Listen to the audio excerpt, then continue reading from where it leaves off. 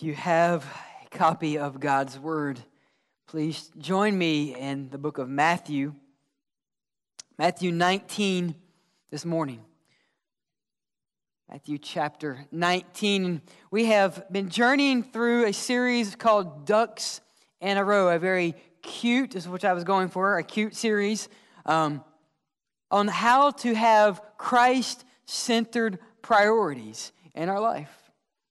Before we do that, I want to brag on our church. Last week, I got a text from someone who went to Publix, a local grocery store, after church, and I said, look, 80% of people in our nation will go to worship if you invite them and if you tell them, I will meet you at the door. So they go to the grocery store and they try this out, and they messaged me after church. They said, look, I went and invited this person. They said, someone from your church just asked me the same thing. Keep reaching out. Keep inviting. There are so many people in our neighborhoods and in the stores we visit that do not know Jesus. And may we share the good news. And may we live as people who have Christ-centered priorities. And this morning we're going to look at what a Christ-centered economic is. Now, some of you are saying that's an adjective, it's not a noun. It's an ancient, archaic noun, okay? So I can say that. So a Christ-centered economic. What does it look like to give for the glory of God? I want to begin with a story. Tim Keller, in his book, Prodigal God, relates this about a story of self-centered giving. So there was a farmer, and the farmer one day went out to his garden, and he was a carrot farmer. And he found the largest, most beautiful carrot that he had ever grown. And he looked at this carrot and he said, this is a world record carrot. There will never be a carrot like this on earth. And he said, this is what I want to do. I love the king who I am serving under. I want to give this to the king. And so he brings a carrot to the king. He says, King, this is the greatest carrot I have ever grown. And I will never grow another one like it, and I want to give this to you. And so he lays it down at the foot of the king's throne, and he walks away. And as he is exiting the throne room, the king says, wait, don't go. The king, discerning in his heart, said this, I see you are a faithful servant, and I have a plot of land right next door to yours. And I want to give this land to you because I know you are a good and faithful servant. A nobleman in the court at this time hears what's going on and thinks to himself, if this is what the king does for a carrot, how much greater will the reward be for a good gift? So the next day, this nobleman brings a beautiful black stallion to the king. The nobleman is a horse breeder. And he says, this is the best horse I have bred. This is the greatest stallion in the kingdom. And so he brings it to the king, and he brings it to the throne of the king and says, King, this is a horse. This is the best horse I have ever had in my stables. I will give it to you. And the king says, thank you, and allows the man to leave. The nobleman gets to the back door, and the king, sensing again his heart, says, stop, nobleman. And the nobleman turns around, and the king says, you wonder why I did not give you more. And the nobleman says, well, yes, king, I wonder. The man who gave you a carrot received a reward, and I get nothing. And the king says this. I want you to let these words penetrate your heart right now. He says, there's a big difference. The farmer gave me a carrot, but nobleman, you gave yourself a horse. There's a difference in the way that we give. And when we give to the Lord, are we giving ourselves something with hopes in return? Are we giving something to the risen King? At your feet, I lay me down. Let's read a familiar passage in Matthew chapter 19. You'll need your Bibles. This is living truth to us. So if you have a physical Bible or if you have an electronic Bible, I encourage you to open them up today. Matthew chapter 19. Are we giving the King our gifts? Are we giving ourselves the gifts. Matthew 19, and beginning at verse 16. So just then someone came up and asked Jesus, "Teacher," now remember that word. He said, "Teacher, what must I do to have eternal life?" "Why do you ask me what is good?" Jesus said to him. "There is only one who is good, and if you want to enter eternal life, keep the commandments." And so a great follow-up question was, well, which ones? This is Jesus' response. Jesus answered him, "Do not murder. Do not commit adultery. Do not steal. And do not bear false witness," or lie. "Honor your father and mother." And all the parents said, "Amen." "And love your neighbors as yourself." And the young man told him, "I have kept all of these. What do I still lack?" Now, circle that. Because Jesus says, do these. The young man says, "I've done all that." And then he still understands, but I lack something. "If you want to be perfect," Jesus said to him, "sell your belongings and give to the poor, and you will have treasure in heaven. Then come and follow me." When the young man heard that, he went away grieving because he had many possessions. This morning, may the Lord Jesus Christ root in our lives an eternal desire to give everything to him. Let's pray. Father, we ask that you would change our hearts. Well, we have read your holy, unfailing, perfect word.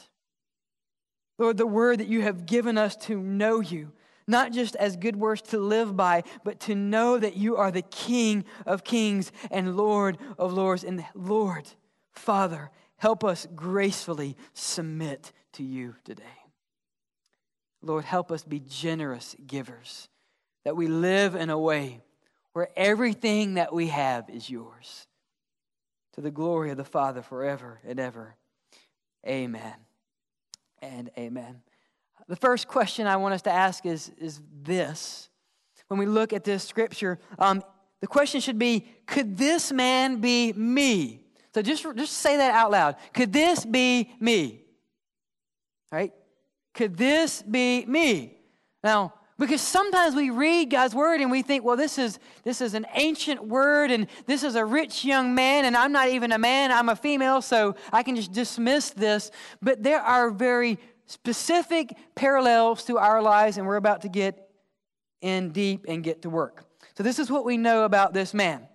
He is young, he is rich, he is a ruler.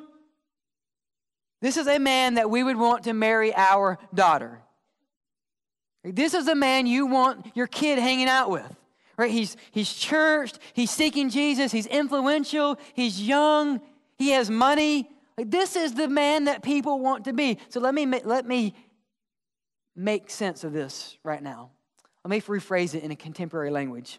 This is a middle-class Baptist deacon who is a millennial who wanted to hear from Jesus, so he journeyed to Israel. Make sense now? So let's unpack who this man is. Could this man be me? One, we know that he is young. This man is a young man. Young in the ancient culture here meant 20 to 40. So 40 was the upper limit of being a young man. So if you're 40 years old, you're still young. Rejoice. Thank God for that. Not only is he young, but we know that he went away sad. Why did he go away sad in verse 22? Because he had many possessions. So here is where we get into a messy situation. Who in here has many possessions? Many meaning two or more. Okay, see the struggle now? Because we want this man to be Steph Curry, right? The best basketball player right now. We want him to be rich and famous and awesome. Like, we want this man to be a CEO. And so, of course, we can't be him. And so Jesus, of course, would not ask us what he is asking of this man. Like, we want this guy to be Mayweather. who earned $100 million plus last night in about an hour. Let that sink in. $100 million. I would let anyone in the world beat me up for $100 million. I would. I wouldn't even last around. I don't care. I know I'm going to lose. I'm not trying to bring honor to my family. Right? There's just I'm just going to let you let this knock me. Just please go ahead and get it over with. That's a lot of money. But this man was not rich in this capacity. More than likely, he was part of the small middle class in ancient Israel. Now it's hitting home, isn't it? So he's young and he's part of the middle class. So he has some, but he's not so wealthy that people cannot relate. He's also, we know from Luke especially, that he is a ruler. Now again, we want him to be a Saudi prince. We want him to be this oil baron who's come to Jesus and he is the world's most influential person. No, he's more likely a leader in one of the local churches, a synagogue. So he's young, he's middle class, and he's influential in his church. We also know that he's a seeker of Jesus Christ. You say, well, Pastor, how do you know he's a seeker of Christ? Look at verse 16. The man came up and asked Jesus, Teacher, what must I do to have eternal life? So he's seeking Christ. Now, is there anything wrong with being young? The answer is no. Is there anything wrong with being old?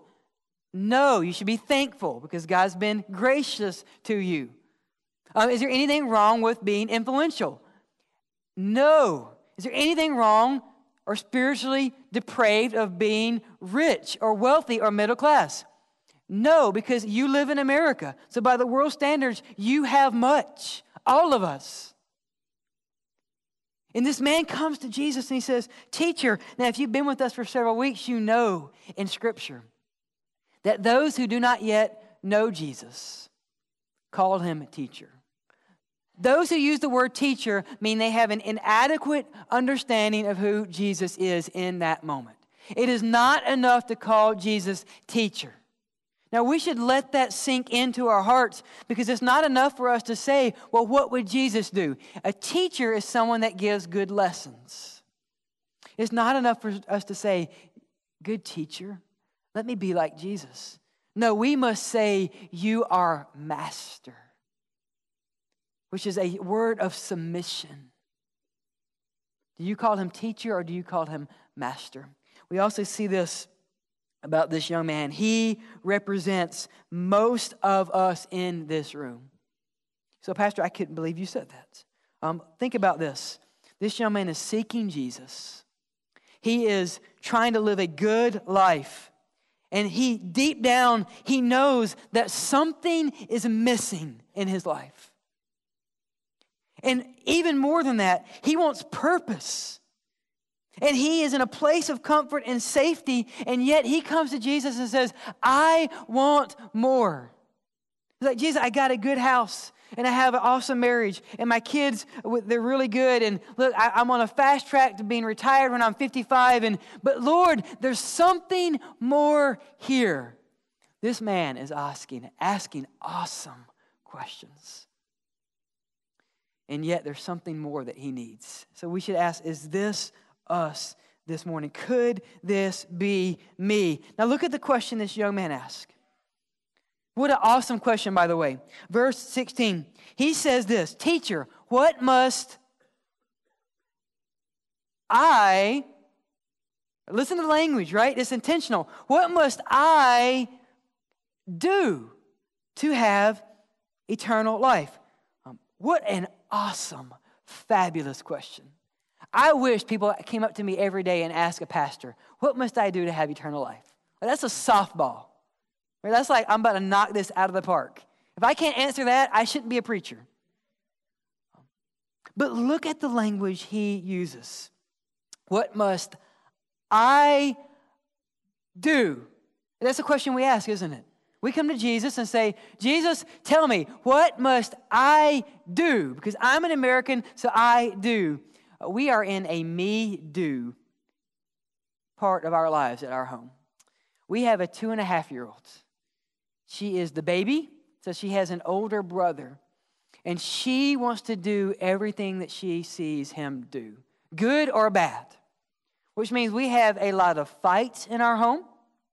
We have a lot of discipline in our home. We have a lot of spilled cups in our home. We have a lot of accidents in our home. Why? Because me do.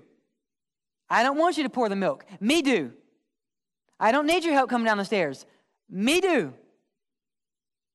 But how often in our lives do we come to God and say, God, me do.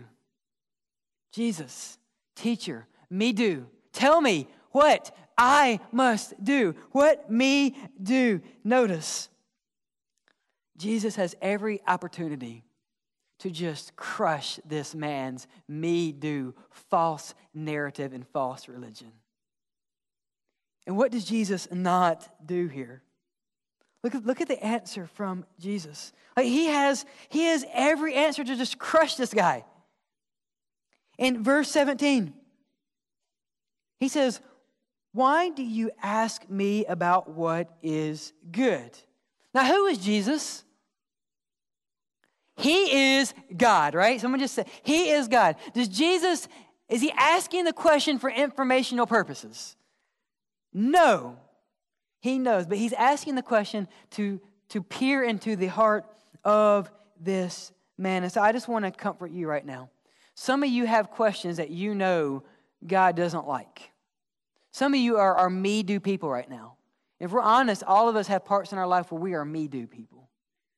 And here is the great patience of the Savior. If you come to him with an incorrect view and honesty, he will be patient and loving, and he will turn your heart.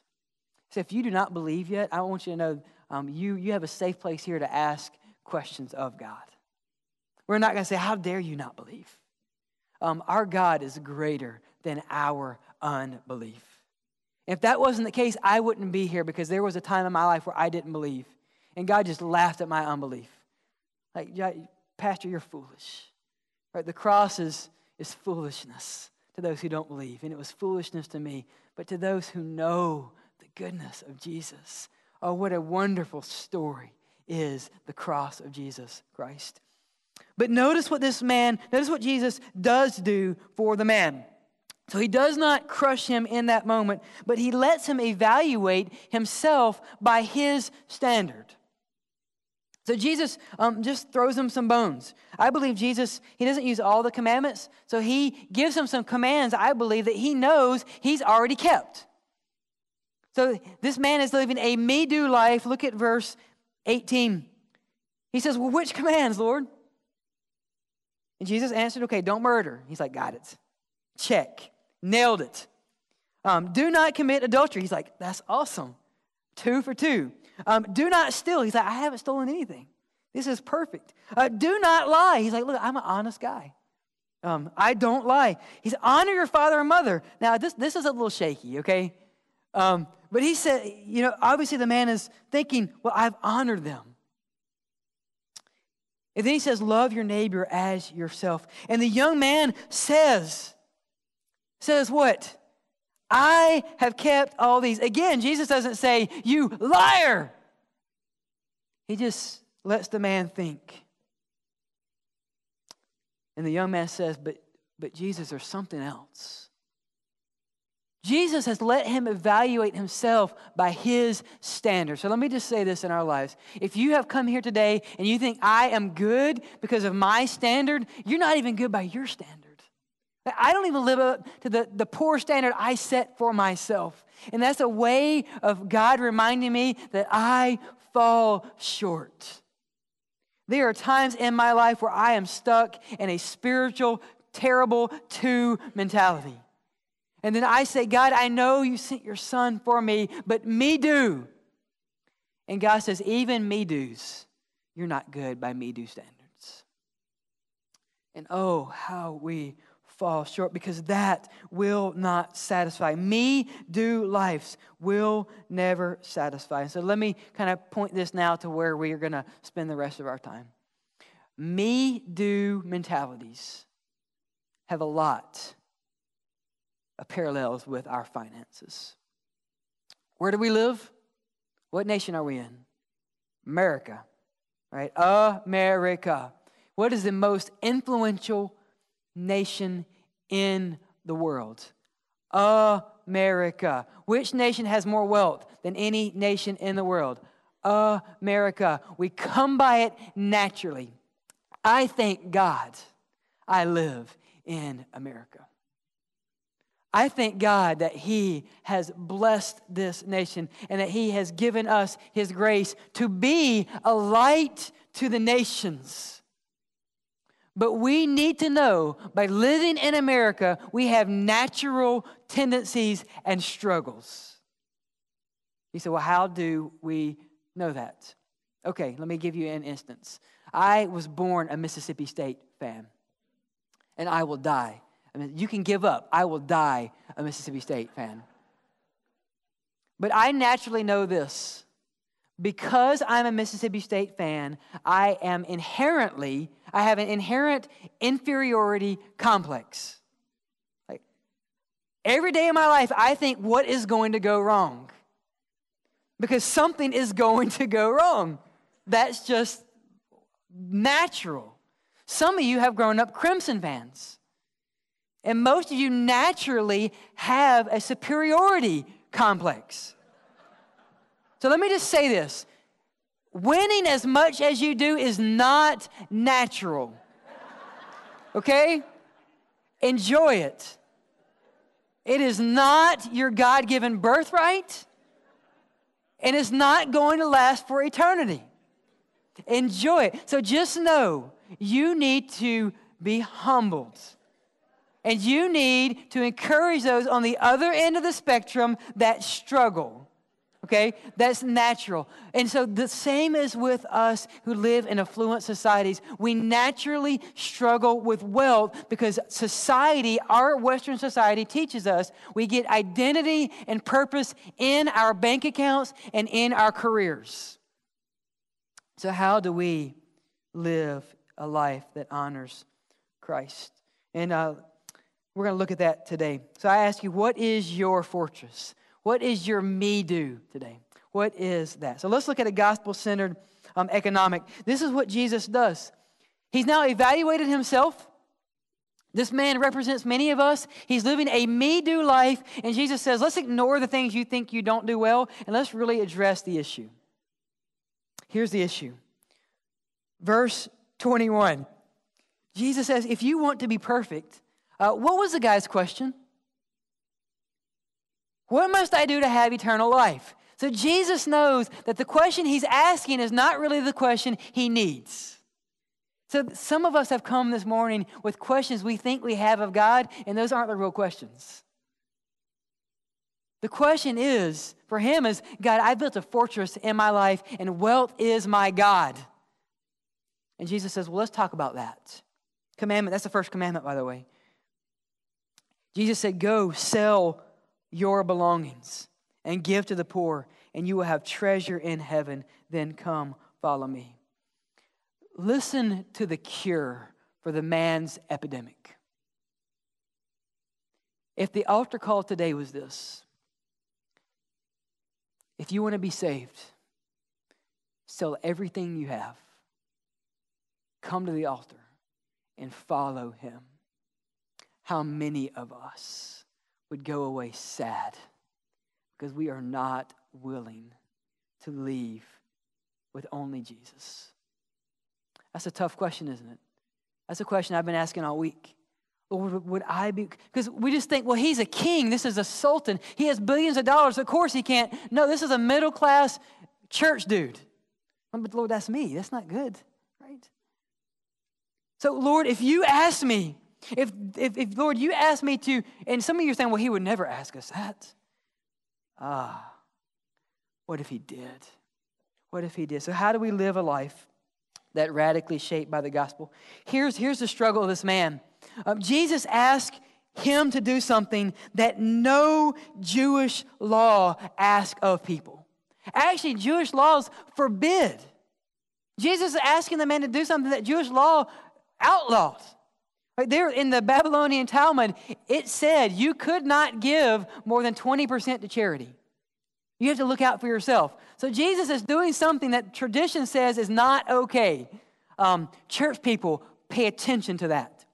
Jesus is doing something that church tradition says is not okay.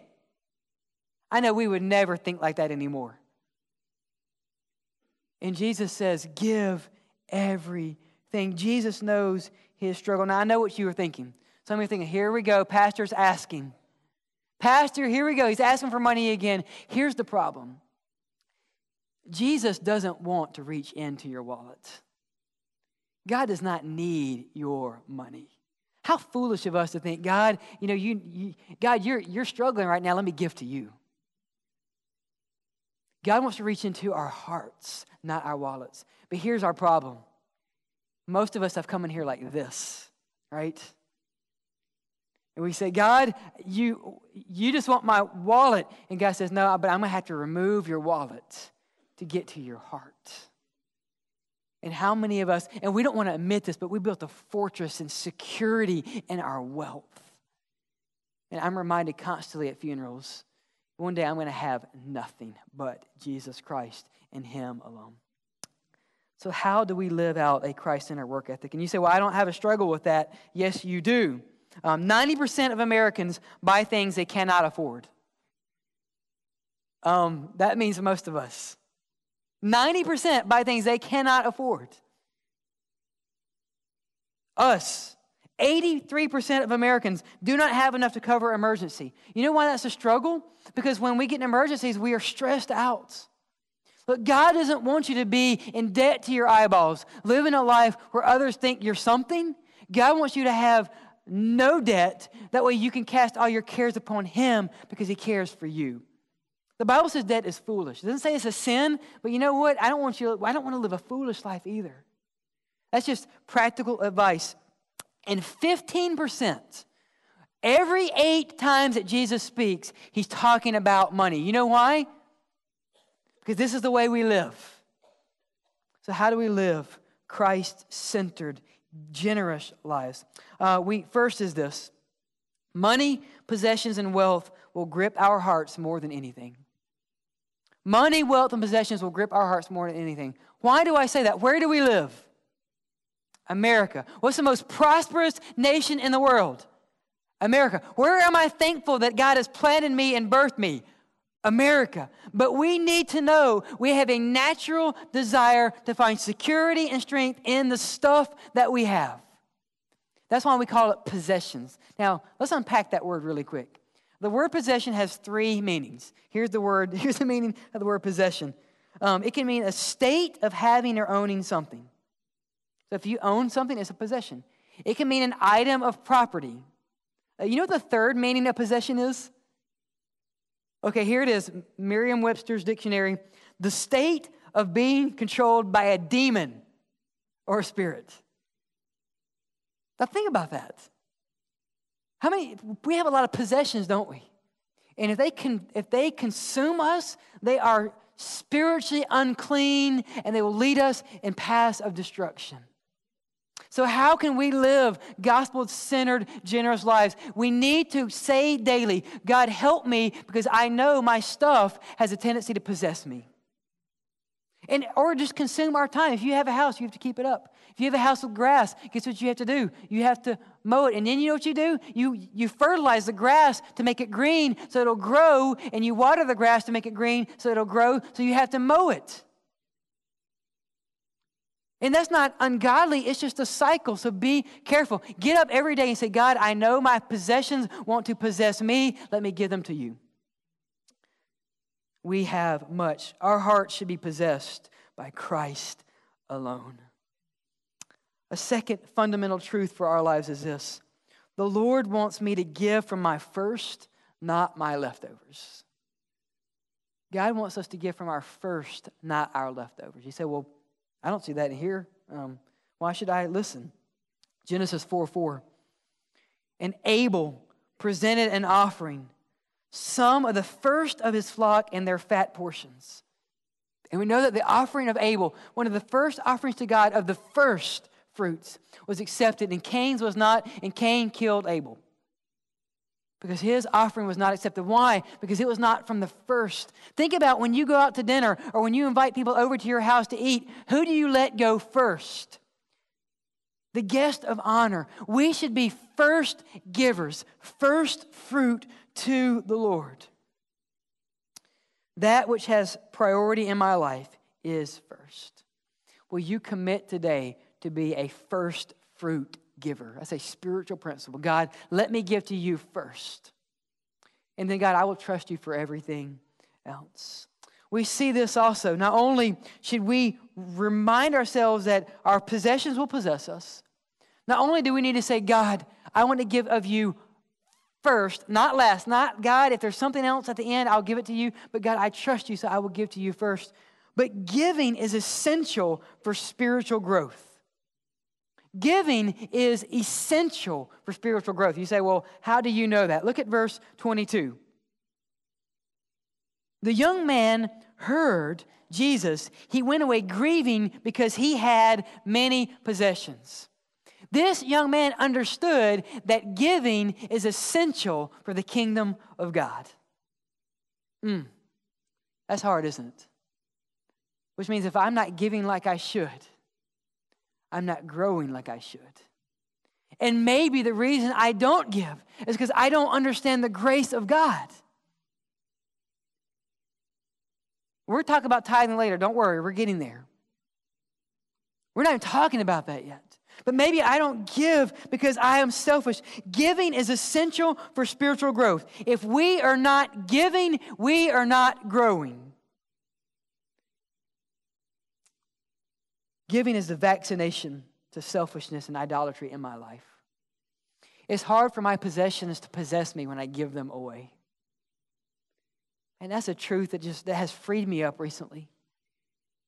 I remember my grandfather telling my dad years ago, he said, son, and I thought my dad was old and crotchety when he told me this. I'm like, yeah, I get it, Dad. You walked 2 miles in the snow in South Mississippi. Still ain't snow there. You know, I get it. His grandfather, my grandfather, told my dad, son, be careful, your possessions will possess you. I'm like, what does he know? And then I open up God's word. I'm like, Jesus says that if I'm not giving, I'm not growing. Spiritual growth is tied to my giving, and my giving helps contentment.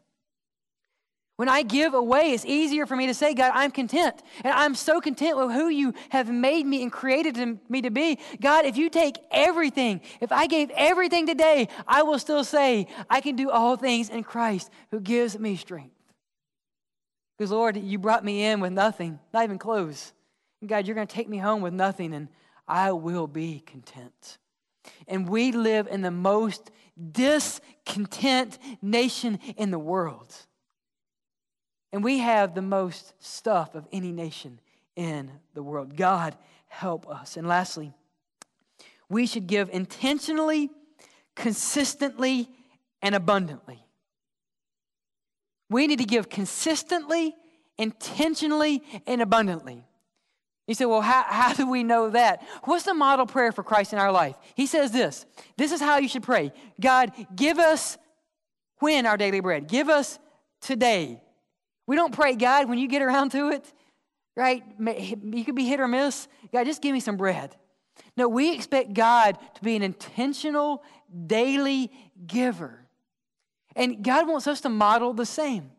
So in the Old Testament, a standard of giving was the tithe. It was 10%. It was actually more than that. It was 10% of everything. But those for who know Jesus Christ now, tithing is not a place to stop. It's a place to start. You say, tithing is that's a lot, 10%.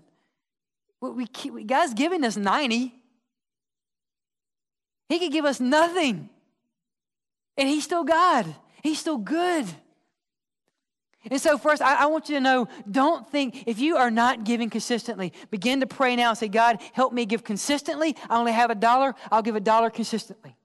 Give intentionally and give purposely. And for me, the Bible standard of a tithe is not a stopping point.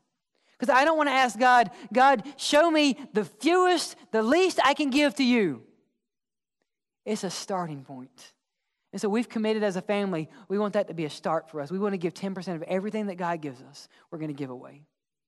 And that's not always easy, but that builds trust like nothing we have ever experienced. And this church, I want you to know, we give 10% of everything that's given to this church, we give away. We want to be a giving, generous church, not a self-serving church. And are you a generous, giving person? The more we understand the grace of Jesus Christ, the more generous you become. The more you understand the grace of Jesus Christ, the more generous you become. Are you a generous person? That is a gospel economic. I want to come full circle today with the question the man asked originally. We never have an answer. We don't have an answer for it. In verse 16, Jesus, someone comes up to him and asks, teacher, a word of a non-disciple, teacher, what must I do to have eternal life? And Jesus' answer is just give it all away, dude. I know you have a lot of stuff, but that's going to be burned in the fire anyway. And just give it away. And he went away grieving. But that's not the answer that Jesus gives us. He said, I don't have to give anything. No. The answer is found in John chapter 19. The question is, what must I do? God, me do. What must I do to have eternal life? And here's the one word answer that Jesus gives us in John 19:30. It's the word in Greek, tetelestai. Tetelestai. And the word translated into English is this: it is finished. We come to Jesus and we say, Jesus, me do. What must I do for eternal life? And Jesus says, here's what you must do. It is finished. The word telos is a word that used in the religious world to mean a religious fulfillment. We come to Jesus and say, Jesus, what must we do? And Jesus says, you don't understand. You can't. I did. What a beautiful truth that is, to know that it is finished. And we see that the young man went away grieving because he had much. Some of you are sad today because you have a lot. And you're worried that Jesus is going to grab a hold of your pocketbook. Jesus doesn't care about your wallet. That thing's going to be nothing sooner rather than later. But if you have built a fortress around your heart with your money and with your stuff and with your possessions, Jesus will remove that to get to your heart. And if you're grieving here today because you have a lot, you're grieving not because you have much, you're grieving because you don't want to let go. And if you're grieving here today, I pray that you would come to the altar and give that today. Because you have come in and you said, teacher, teach me something good.